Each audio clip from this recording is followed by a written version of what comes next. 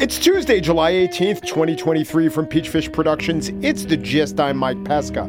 The country that has been running the most sustained and effective counterintelligence operation against the United States for the last 10 years without trying is Mali. No, it's not China or Russia. Those guys have been trying. But Mali, without asking or wanting, regularly is briefed about U.S. military operations, logistics, personnel movements, including the whereabouts of generals. And the reason is one simple thing. The international domain suffix for Mali is ML. For the U.S. military, it's MIL. And while the U.S. military tries to teach sacrifice and selflessness, there is no I in team and all that, there is an I in mill. And if you don't type it, your email goes to Mali. Well, actually, there is a hero who will save us meaning the U.S., from the collateral damage of the military's shoot off emails, ask questions later approach. His name is Johannes Zurbier, possibly Zurbier, Zurbier, no I in team, two U's in Zurbier. Zurbier, managing director of the Amsterdam-based Mali Dilly, has come across, according to a report in the Financial Times, U.S. military x-rays and medical data, identifying document information, crew lists for ships, staff lists at bases, maps of installations, photos of bases, inspection reports, contracts, criminal complaints against personnel, internal investigations, official travel itineraries, tax and financial records, and my favorite, updates from defense contractor General Dynamics related to the production of grenade training cartridges to the Army. He caught 117,000 misdirected emails sent by the American military to the servers that Mali Dilly maintains. So this one brave Dutchman put his fingers in the dike of a flood of mistaken electronic missives. He has done his job until now, because the Mali Dilly contract is up on Monday. What's the Mali Dilly-o with all of this? Well, Mali's a dictatorship. It's aligned with Russia. It's a huge client of the Wagner Group. It's not great. One thing, if the island nation of Comoros gets all the correspondence sent to .com, but this Mali thing is a dilly of a pickle. Read more at MikePesca.com, not MikePesca.co. That is a local Bogota, Colombia fishing broadcast. I assume I've been getting his email for years. On the show today, mass shootings are up, a terrible but unrepresentative development. But first, David Grann's recent best-selling book, The Wager, tells a tale of survival in the age of wooden ships. But it tells another story too, a story that I was very interested in. It's about the nature of truth. David Grann up next.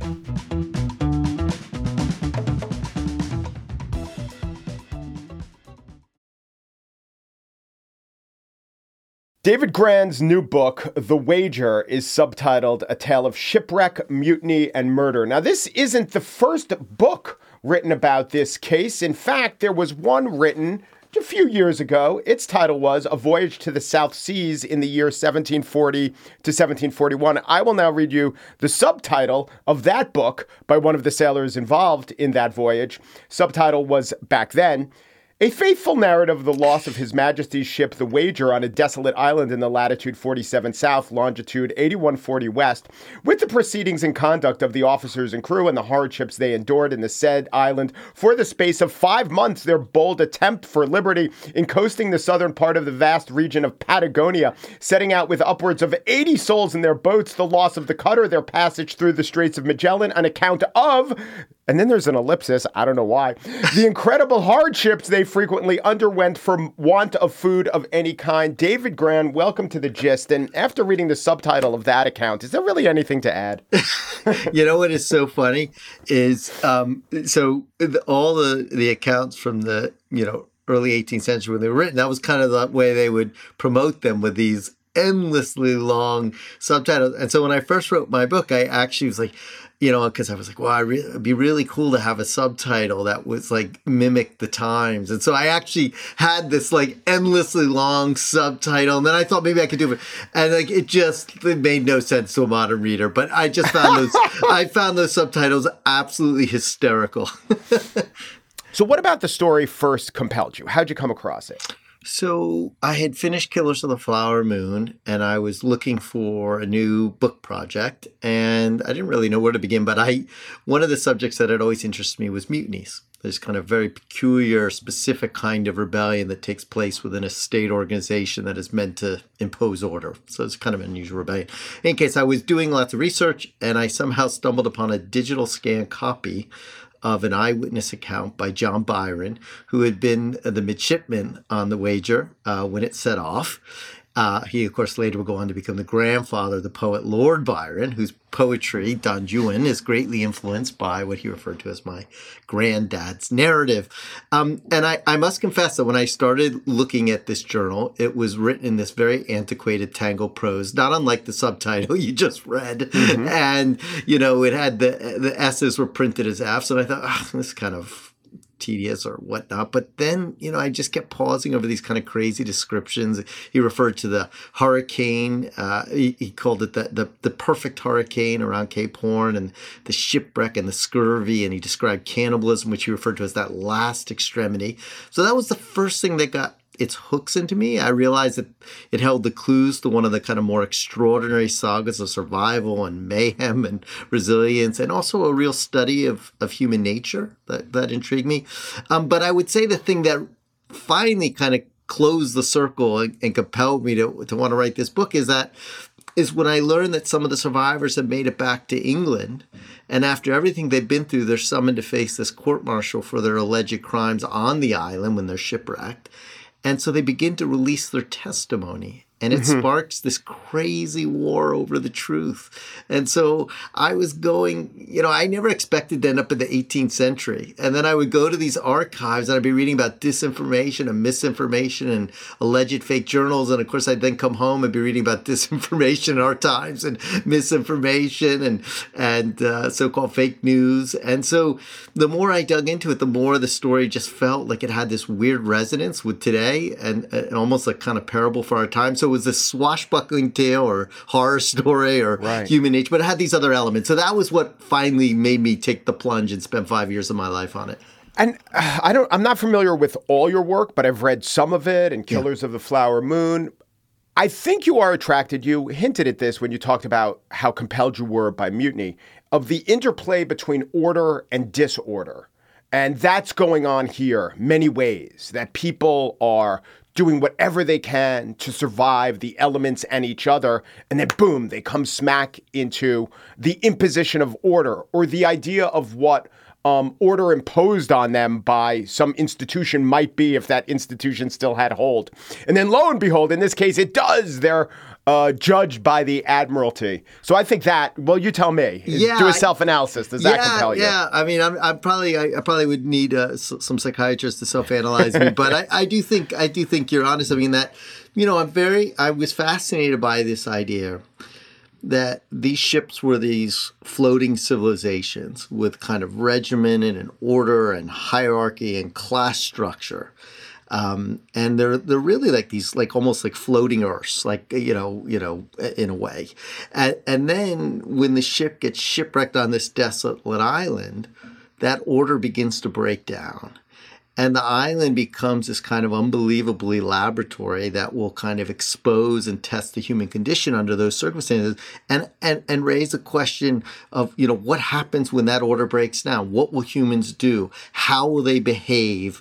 And what will they do to survive? And also there's even attempts for them to kind of create order on the island, and then that ultimately fails. But I found that really interesting too, that they're still, when people steal food, they have trials, these kind of kangaroo courts. And I just sort of raised, and it lets you study. And, sometimes it's in these extreme circumstances where you get to study these fundamental questions about nature and what happens when order breaks down and how will humans behave. And I will just say to your question, which I think, or your observation, which is a good one, is, one of the things that draws me to it, and I, would never assume to know the answer, is I think this story raises the question, which is why I think sometimes stories from the past can still resonate. You have to ask yourself, who would you have been on that island? Right. And I don't know who I would have been on that island. I don't know.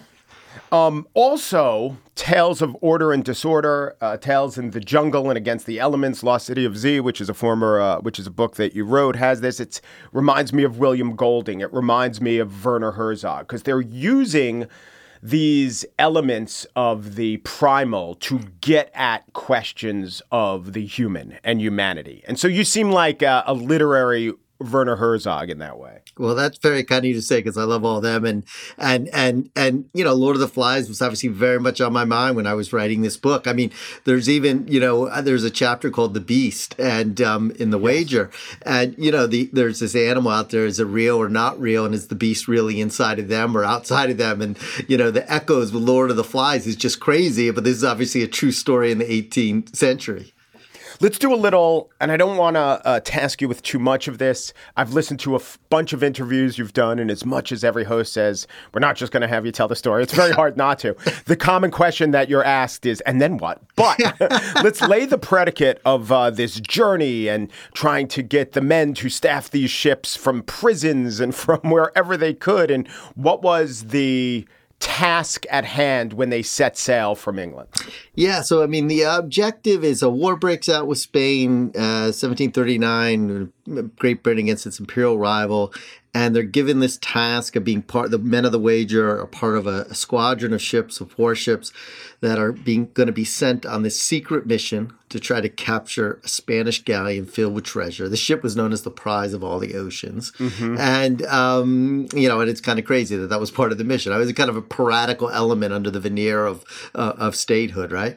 And as you say, the way they man these ships is just kind of nuts, because there's, people come from all walks of life on these ships. So that interests me. I obviously know women, but at that time period, it's very patriarchal. But you have boys and who are like 6, and men who the cook on the Wager's in his 80s, and you have aristocrats and dandies and city paupers and free black seamen. You have them all. Literally a dandy. Yeah, a dandy. But they're also short men, and so they go and they send out these press gangs, and they just start rounding up anyone who looks like a mariner. And the craziest part is when they go to this retirement press gangs, by the way, are I guess you would say very committed recruiters. Very committed recruiters, yes, usually with armed committed recruiters who will basically look at you and say, oh, you got a little tar on your fingertips. That means you worked on a ship, because tar was used on a ship. Grab this guy. And, could you imagine you're just walking down the street, or you just got back from maybe a 2-year voyage from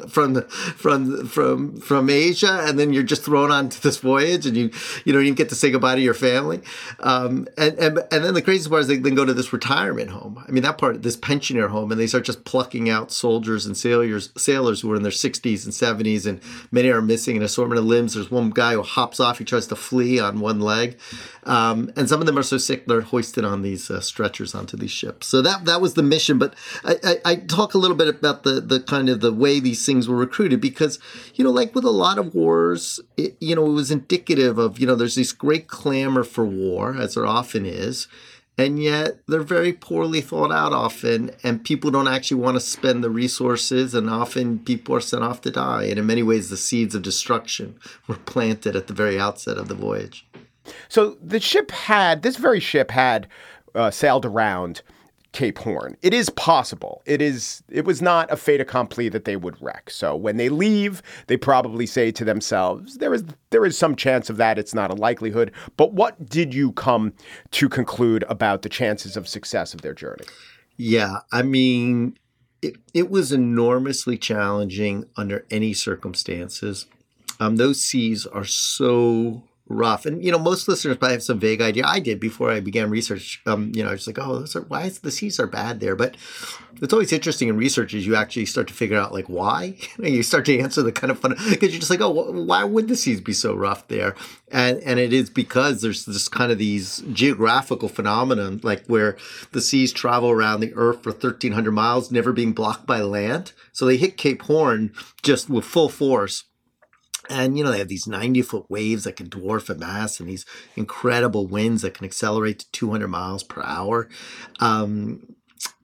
Melville, and I've said this before, but I just loved his description. Herman Melville compared it to a descent into hell in Dante's Inferno, and he later made it around the Horn. So very few people got around the Horn. It was such a frightening place that the Spanish, who kind of conquered parts of Latin America earlier, had decided rather than to try to bring their cargo around Cape Horn, they would sail to Panama and take their cargo and haul it across the jungle. Many of them would die of malaria and yellow fever, and then load it onto ships on the Pacific side. They thought that was better than going around Cape Horn. Yeah.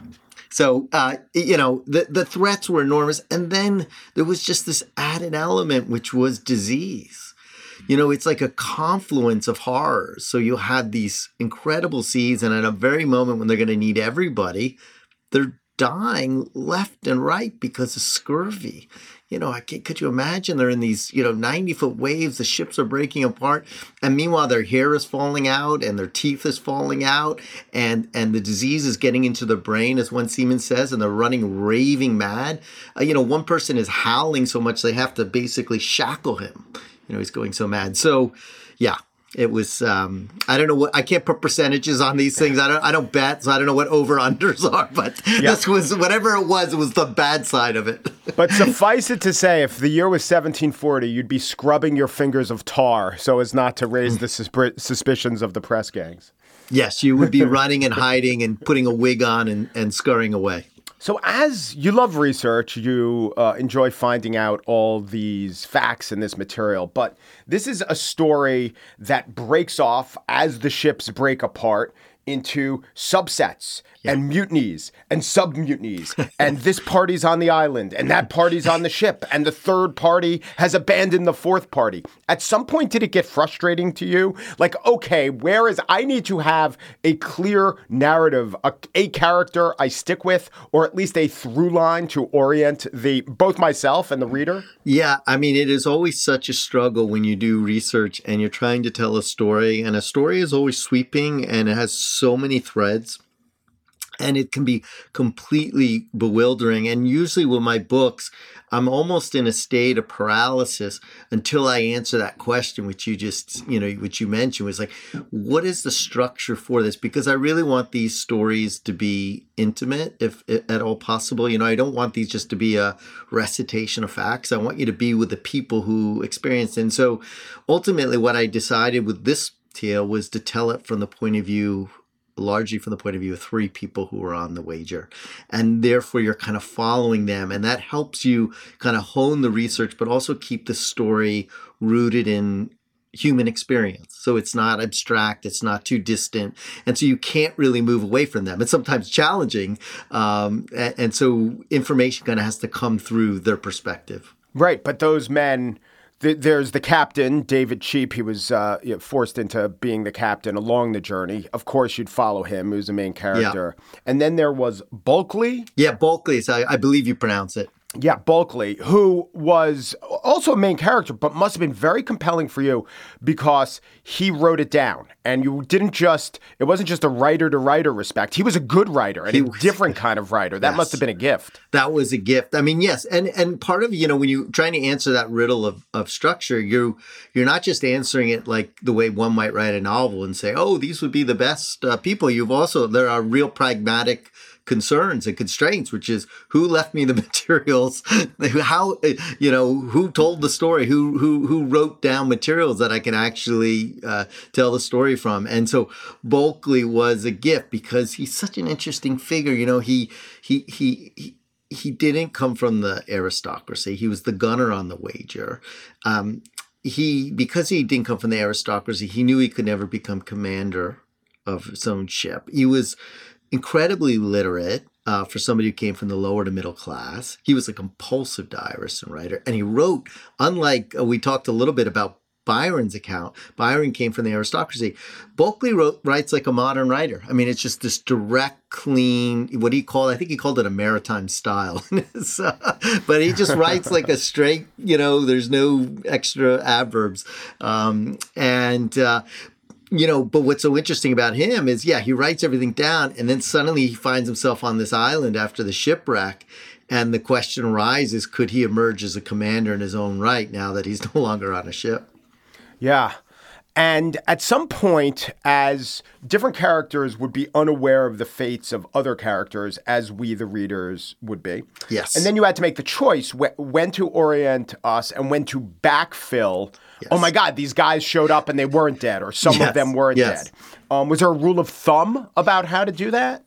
Yes. I mean, I was shifting perspective. So the challenge was, when did I shift perspective? So there's a period where certain people are missing. Some of the castaways are missing. And there is this kind of crazy quality of almost like a Victorian novel where like somebody just shows up after 6 years and like, oh my God, he's alive. And they don't even know what they look like anymore. And that keeps happening in the story. So, but, for the most part, you're kind of following chronological. In a weird way, part of always the secret to me is chronological, but there was a certain challenge and, you want to build suspense to some degree. And so you would shift perspective when that person wouldn't know certain information. I guess the rule of thumb, I'm really not giving a very clear answer to this. My rule of thumb is I never want to withhold information that the people I'm writing about would know.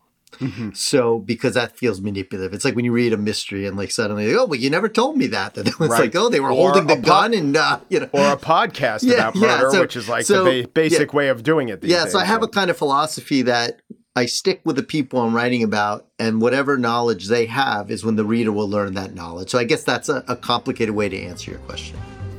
That's David Grann, author of The Wager. And tomorrow, we're going to return to this conversation. We're going to talk about the relationship between narrative and truth and how David Grann defines things and how he navigates it. Hopefully better than the crew of The Wager. That is tomorrow. Enjoy this sea shanty.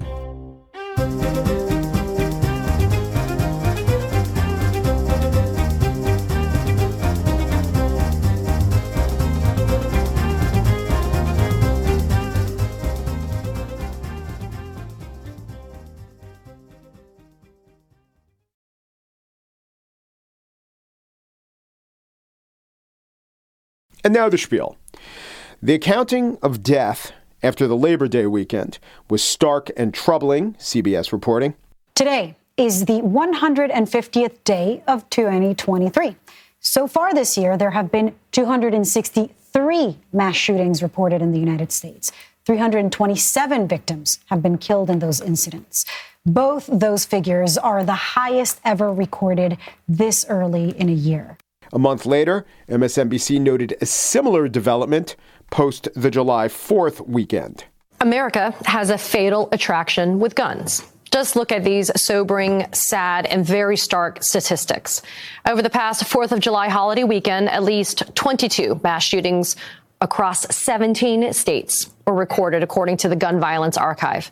At least 20 people were killed and 102 people were injured during the onslaught of violence.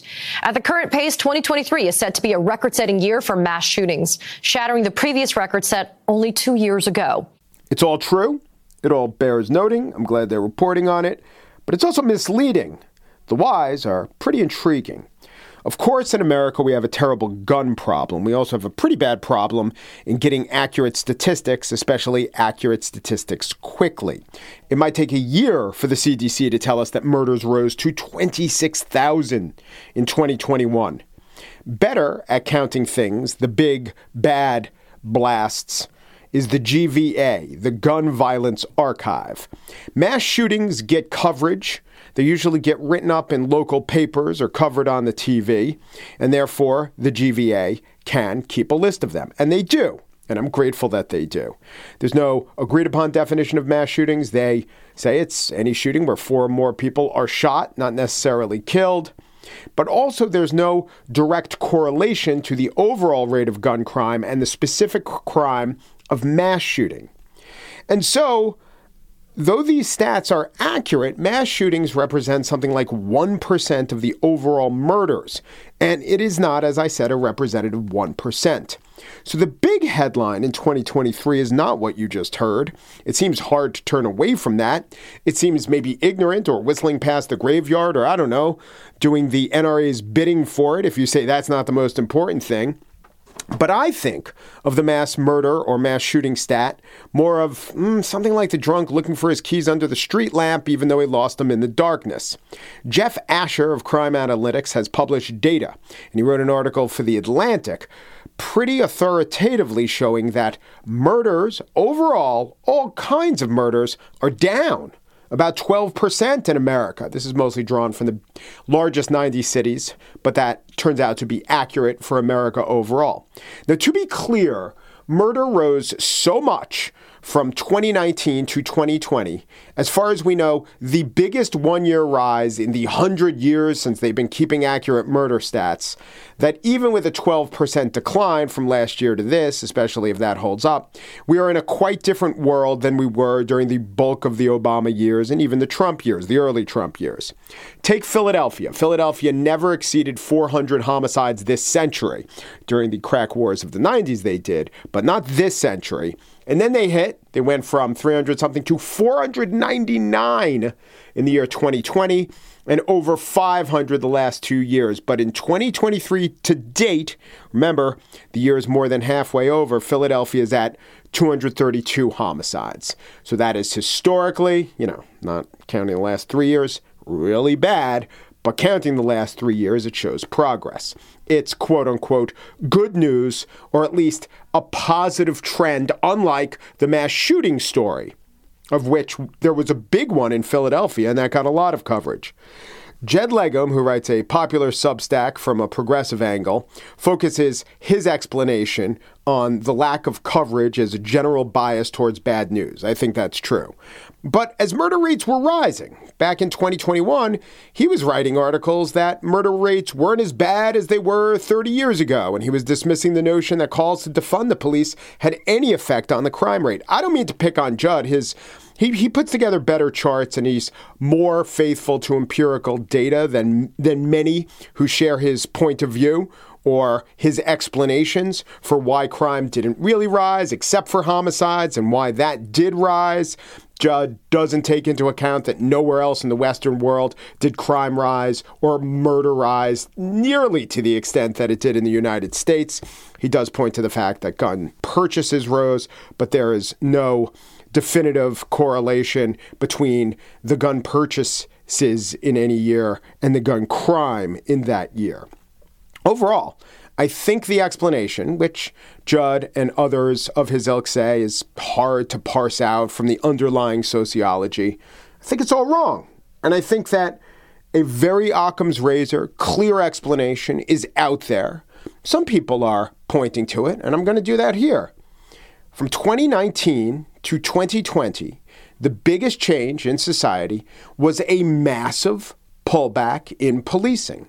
It doesn't matter that most of the calls to defund the police went technically unheeded if you just did an accounting of police budgets.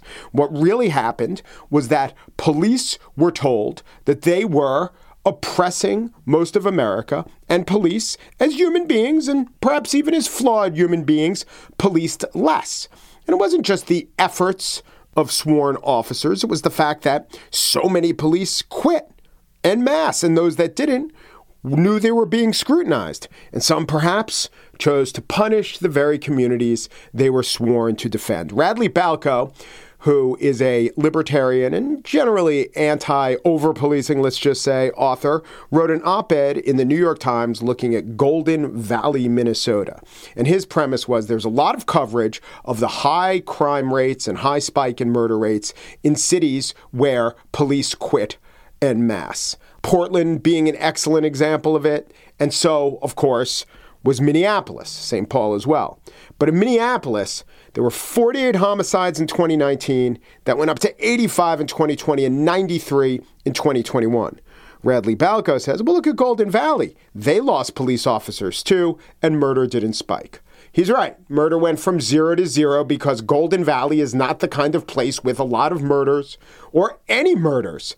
It was, to me, unbelievably telling that his counterpoint to dozens of bodies and dozens of more bodies than would have existed in the pre-police pullback era, his counterpoint was to find a city where murder and murder rates are just not a thing, are just not applicable. He sort of damned himself that's the best example you could come up with? And talking about mass shootings being on the rise, it doesn't mark us as an unserious people. I think the motivations for looking at that stat and wringing one's hands over it are very human motivations.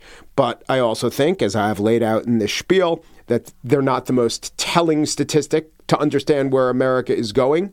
I don't think that we're a cruel or wholly ignorant people.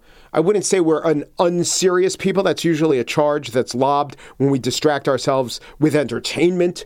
And certainly reports about mass shootings going up is not at all entertaining. But I think we're a distracted people, and we're unable to grapple with facts that, to me, are apparent, trends that are clear, and explanations that might, for some of us, go against our prior assumptions. One year, we had an uneasy relationship with police, and every once in a while, there was a headline example of over-policing that we worried about. And then the next year, it became the biggest national issue. Police became some of the worst villains in a society that was overwhelmed by circumstance and human nature, or just the logical reaction to the message that society was giving being what it is. There was less policing, and less policing led to crime, a lot more of the worst type of crime. So it's good right now that we're pulling back from the bad policies, the bad sentiment, and the atmosphere where policing was first seen as oppression and second seen as protection.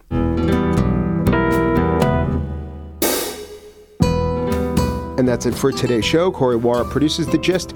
Joel Patterson is the senior producer. Michelle Pesca is the chief roofing officer of Peachfish Productions. The Gist is presented in collaboration with Libsyn's AdvertiseCast. For advertising inquiries, go to advertisecast.com/thegist. Peru, G Peru, do Peru, and thanks for listening.